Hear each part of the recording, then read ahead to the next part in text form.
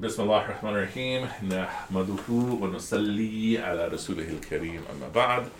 We express our praise and gratitude to Allah Ta'ala. We seek blessings on the Prophet sallallahu alaihi wasallam, and now we are doing some explorations in Mishkat, al-Masabih. Okay, what do you got? Okay, 1 second. Let me open the page. Yeah, check it out.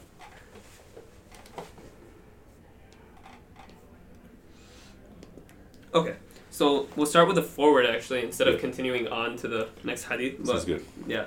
So the forward was basically, we started with the first understanding of like how hadith came to be, because the primary source of our knowledge is from the Quran itself, because the Quran is a kalamullah, and so it's not mentioned in here, but it reminds me of a narration where Umar ibn al-Khattab radiallahu anhu, before he became a Muslim, went to the Prophet ﷺ, and this was at nighttime, so he went to go and attack the Prophet ﷺ when he was unguarded, and there was no one there to see that it was Umar ibn al-Khattab. And while he went there, the Prophet ﷺ was reading verses from Surah al-Haqqa. And as he was reading Surah al-Haqqa, Umar ibn al-Khattab radiallahu anhu began enjoying this poetry, and not the poetry, but like the poetic structure and like the actual recitation. And so he thought to himself, actually, he said, what, like, could this be like the work of a poet? What is this? So the next ayah that was actually revealed to the Prophet ﷺ was وَمَا هُوَ بِقَوْلِ شَاعِرٍ قَلِيلًا مَا تُؤْمِنُونَ. Like, this is not the work of a poet. How little do you believe? And then he said, okay, if like Umar ibn al-Khattab thought to himself, he didn't even say it, he just thought to himself, if this isn't the work of a poet, then it has to be the work of a sorcerer. Then the next ayah is revealed وَلَا بِقَوْلِ كَاهِنٍ قَلِيلًا مَا تَذَكَّرُونَ. That no, this is not the work of a sorcerer. How little do you remember? So then Umar ibn al-Khattab thinks to himself, okay, if it's not a sorcerer, if it's not a poet, then what is it? Then the next ayah gets revealed, تَنْزِيلٌ مِّن رَبِّ الْعَالَمِينَ. This is revelation from your Lord, the Lord of the worlds. And so Umar ibn al-Khattab radiallahu anhu thinks to himself, but what if Muhammad sallallahu alayhi wa sallam made some of this up? Then the next few ayahs are revealed. وَلَوْ تَقَوَّلَ عَلَيْنَا بَعْدَ الْأَقَاوِيلِ لَأَخَذْنَا مِنْهُ بِالْيَمِينِ ثُمَّ لَقَطَعْنَا مِنْهُ الْوَتِينَ. If Muhammad sallallahu alayhi wa sallam were to add any of his own words after this, then we would have taken him by his hand and we would have cut his jugular vein. Basically, the reason that I bring this up is that it shows you the significance of the Quran, and it shows you that it is indeed Allah subhanahu wa ta'ala's words. And then the ayah that's mentioned in this in Mishkat here is إِنَّ عَلَيْنَا جَمْعَهُ وَقُرْآنَهُ فَإِذَا قَرَأْنَاهُ فَاتَّبِعْ قُرْآنَهُ ثُمَّ إِنَّ عَلَيْنَا بَيَانَهُ. Surely upon us rests the collecting thereof and the reciting thereof, and surely upon us then rests the explaining thereof of the Quran. So it shows you that Allah subhanahu wa ta'ala promised to protect the hadith and promised to protect the Quran and make sure that none of it's corrupted. So then we come down to hadith, and there's a famous narration by Abdullah bin Umar radiallahu anhu where he used to write down the hadith that the Prophet sallallahu alaihi wasallam would say until the Quraysh came to him and said, why are you doing this? You know that the Prophet sallallahu alaihi wasallam is but a man, he's just a human. He's going to speak when he's angry and when he's happy. So Abdullah bin Umar stopped for a while until he went to the Prophet ﷺ and asked him, this is what the Quraysh criticized about my writing, so should I still write? And the Prophet ﷺ said, yes, continue to write, for every word that I say is true. And so it reminds me of how some of the scholars, they see the Sunnah. They see the Sunnah as what the Prophet ﷺ said, did, approved or described. So if he approved something, then it's part of the Sunnah as well, meaning that the companions at that time, many of them ended up writing the hadith or at least memorizing it. Then Mishkat, Shaykh Tabrizi, he writes that the Arabs at that time had an exceptional memory to the point where we can't even imagine it, because they were able to memorize specific word for word statements that were said many years ago, and that's how they were able to recall exactly what Rasulullah sallallahu alaihi wasallam said to them. And so then basically in this forward he talks about the eventual collection of the muhaddithin and the works. So he talks about Bukhari, and he talks about why Sahih al-Bukhari is considered the most authentic source, and it goes back to what you were saying about the chains that Imam al-Bukhari used, that he used many different chains sometimes to quote the exact same text. And he used he was very strict on his chains to make sure that all of them were authentic, or at least most of them were authentic. And in addition to that, he sorted his books into different headings, which, for example, include the Prophet ﷺ's biography, history, belief, worship, dealings, interpreting dreams, tafsir, and Quran recitation. And he created proper chapters for each heading of that, so that it was very, very well organized, in addition to having a very strict structure of transmission, or a very strict chain of transmission. After him came Imam Muslim rahimahullah, who followed in his footsteps. However, the difference between him and Imam al-Bukhari, according to Mishkat, was that he didn't repeat those chains of narrations, or he didn't really focus as much as repeating the chains of narrations, which had approval from its own groups, but ultimately it caused his works to become slightly less authentic as a whole compared to Imam al-Bukhari. Then the author writes that the next wave, and he sorts it into the rest of the Sahih Sitta. And this book mentions the Sahih Sitta as Bukhari, Muslim, Tirmidhi, Abu Dawood, Muwatta Imam Malik, and Imam al-Nasa'i. But I know of many who characterize the Sahih Sitta, instead of Muwatta Imam Malik, they put Ibn Majah, rahimahullah. But basically what he said about this third stage of scholars like Abu Dawood and Abu Isa Tirmidhi and Abdurrahman Nasa'i, rahimahullah, he said that they didn't match Bukhari and Muslim in examining those sources. They didn't have as good of, as strong chains or as strict of a chain as Imam Bukhari and Imam Muslim. But of course they're still amazing, and they're still amazing tools to use, and they lay that foundation, which is the Sahih Sitta. Then he talks about different books. He talks about the Mishkat, and how the Mishkat came to be, which is that the author of the Mishkat, which is Sheikh Tabrizi, he compiled a list of important hadith from the Sahih Sitta and compiled them into one work. So basically, he basically compiled select hadith from each of the Sahih Sitta and put them into one work. And it was actually regarded as a very, very strong work of literature, work at its time, until people started focusing more on the Sahih Sitta themselves. But even to this day, it's something that's very, very important. So that's the foreword. And then I also did part of the preface by Sheikh Tabrizi. Oh, so you have more? Yeah. Yeah, all the stuff I think you said was good. Very good, mashallah. The point I'd like us to consider, when we often think of the Sahih Sitta, yeah, you're correct that Muwatta is often a seventh book as opposed to the other six. Part of the reason why Bukhari is the most authentic, Muslim is second, and then it goes down from there. Like when we imagine them that like Bukhari is so on top, it's almost right next to the Quran. Muslims are underneath, and the other ones are really, really low, right? But part of the reason why the chains are not as strong is because the topics that they're exploring is different. And so you'll see in the other books much more narrations on things like the heart. So in Bukhari, you don't find too many narrations. You do have a section on the heart, or on the frailness of the heart, but you don't really have too many narrations on it. If you get into Tirmidhi, you find all kinds of narrations about the heart. And so one reason, if we're looking just from an authenticity perspective, yeah, Bukhari's on top.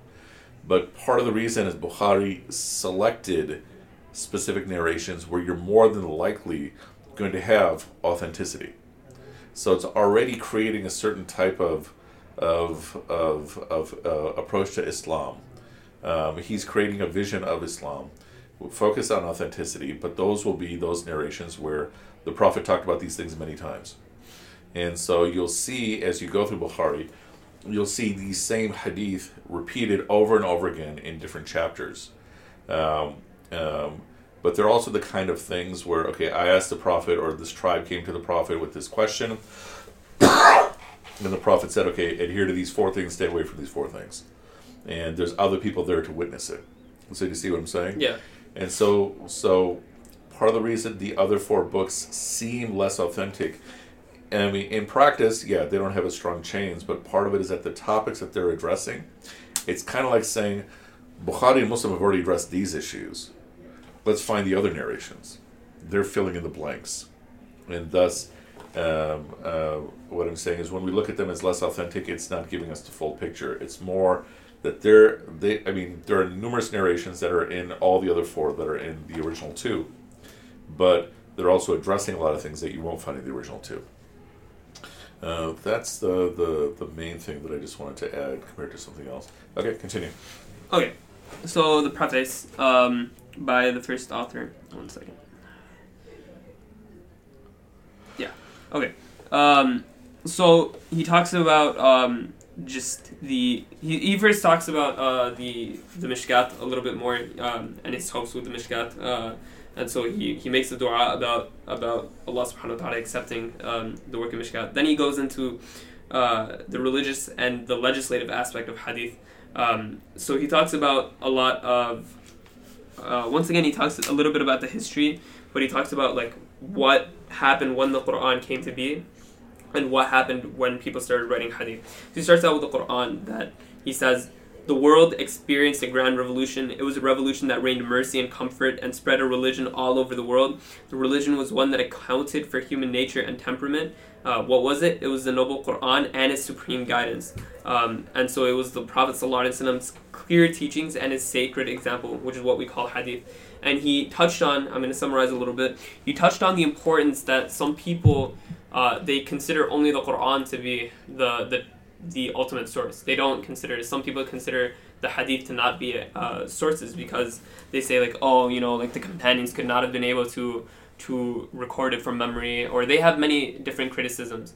And then basically what the author writes is that number one, you know, part of Islam itself is following the Prophet ﷺ. That's why we say La ilaha illallah Muhammadur Rasulullah, because we follow the Prophet ﷺ and his teachings.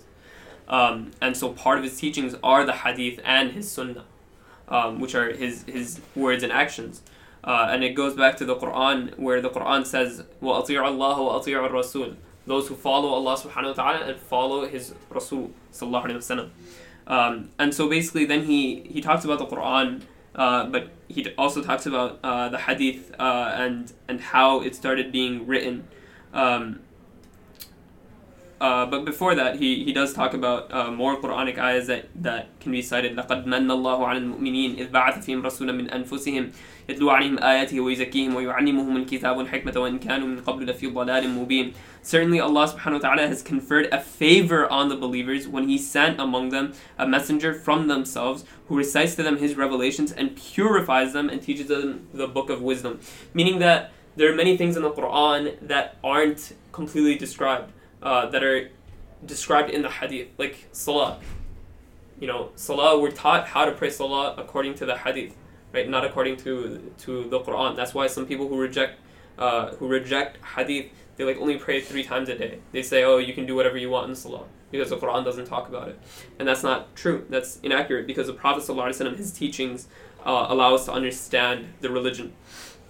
Then he talks about different narrations of the companions writing down the hadith, and he talks about how Abu Hurairah radiallahu anh as well as Abdullah ibn Amr ibn al-As radiallahu anh were the 2 forerunners in writing the hadith down, and how basically it goes back to what I was saying previously, that Abu Hurairah radiallahu anh and Abdullah ibn Amr ibn al-As radiallahu anh, they used to ask the Prophet sallallahu alaihi wasallam if it was okay to write down the hadith. And because the Prophet ﷺ approved it, that's why they did it. That's why they started doing it. And then in other narrations, the Prophet ﷺ actually suggested it. Because there's a narration that says that a companion, Sayyiduna Rafi' ibn Khadij radiallahu anh, said that we requested the Prophet ﷺ that we hear many things from you and we write it down. So what do you say about what we're doing? Shall we go on writing down what you're saying? So he said, write it down, there's no harm in that. So in this case, he's actually strongly recommending it. In another narration, it said that a person came saying, "O Prophet of Allah, I can't remember your hadith." And so he said, just write it down. Write it, make it easy for you with your hand. So there's narrations that say that the Prophet ﷺ actually suggested it. Another interesting point that was in here that I thought I'd bring up is that Shaykh Tabrizi writes in here that Sayyidina Abdullah ibn Amr radiallahu anh reported in Tirmidhi to have said, Prophet ﷺ got a book on sadaqah written down in his last days. It contained a hadith on zakat payable on livestock and was to be dispatched to his officers, but even before it could be delivered to them, he died. And so Sayyidina Abu Bakr radiallahu anhu, when he became the first Khalifa, he acted on that book. He acted on those orders written in that book. And then basically he continues talking about the importance of writing down the hadith and why it's so important, and how writing it down allowed the hadith to become more and more preserved by the companions and by the tabi'i at that time. Yeah. Done? Yeah. Yeah, I think that was very good, mashallah. Cool. Yeah, I got nothing to add. All right. Any questions or other thoughts? Let's see. No, I think that's it. Okay. I mean, one thing to explore is what's also happening in the evolution from the Sahaba to the Tabi'een to the Tabi'een. Just like you mentioned that the Arabs had this razor-sharp memory, in part because that's what their life was. They lived in a living oral tradition, and so everything was done by memory. And so the Quran was turning some of that into writing, especially, for example, if people are going to buy and sell on loan, then the Quran is saying write it down. Right? And so Quran is adding some elements of writing to help minimize doubt. Right. But the evolution overall of the Ummah is shifting from generation to generation, from verbal, oral, lived tradition to written tradition. And it's when Bukhari and Muslim come along that now written tradition starts becoming dominant.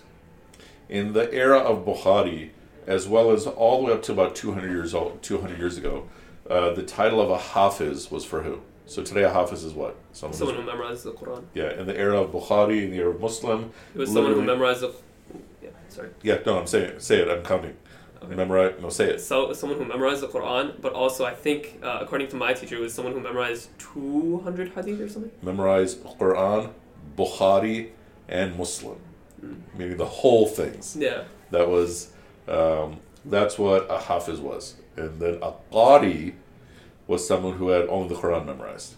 Right? And so today, what is the difference between a Hafiz and a Qari? A Hafiz is someone who has a Quran memorized. Qari is someone who is able to recite it beautifully. Yeah, who has the tajweed and the tartil. Yeah. Now, imagine what it's going to be 100 years from now. Wow. Right? Looking at the direction things are going. Part of that is the consequent result of being an increased written tradition. Because if it's written tradition, there's no need to memorize. The living need decreases. Meaning even today, when someone is becoming a Hafiz, more often it's the parents that are making it, but often it's the young person themselves, the one that wants to become a Hafiz, or someone who's older who's doing it on their own. But it's sort of like they're doing it as an act of piety, as opposed to an act of scholarship. Right, absolutely. Right? So part of the reason they had to memorize Quran, Bukhari, and Muslim was to have it accessible that quickly, especially because back then paper was super expensive. Now we're in a realm where paper is cheap, but if you can afford a computer and a Wi-Fi connection, you get access to everything. And so what you will see is consequently a decrease to the point that the definition of Hafiz and Qari is going to also transform. Qari is probably going to be someone, who knows the rules of tajweed.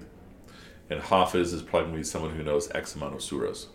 And so that's one of the challenges of written tradition, that is going along as scholarship itself declines as well. So according to the hadith then about Hufad, then does that apply to people who memorize Bukhari and Muslim, or does that apply to just people who memorize the Quran? Which hadith are you referring to? The hadith that says the people who memorize the Quran, that they'll be able to take 7 people with them to Jannah. Oh, very nice. In my understanding, that is people who have memorized the Quran specifically, along with you're going to be able to go up 1 level for every ayah you have memorized. Really? Okay. Yeah, because obviously Bukhari and Muslim are not around at the time. Right. And then the other ones are like that person's parents will have like crowns, the light of which like will. I'm understanding that to be memorization of the Quran specifically. Okay. Yeah. Relief, huh? Yeah, completely. Inshallah. All right, سبحانك اللهم وبحمدك نشهد أن لا إله إلا أنت نستغفرك ونتوب إليك وآخر دعوانا الحمد لله رب العالمين.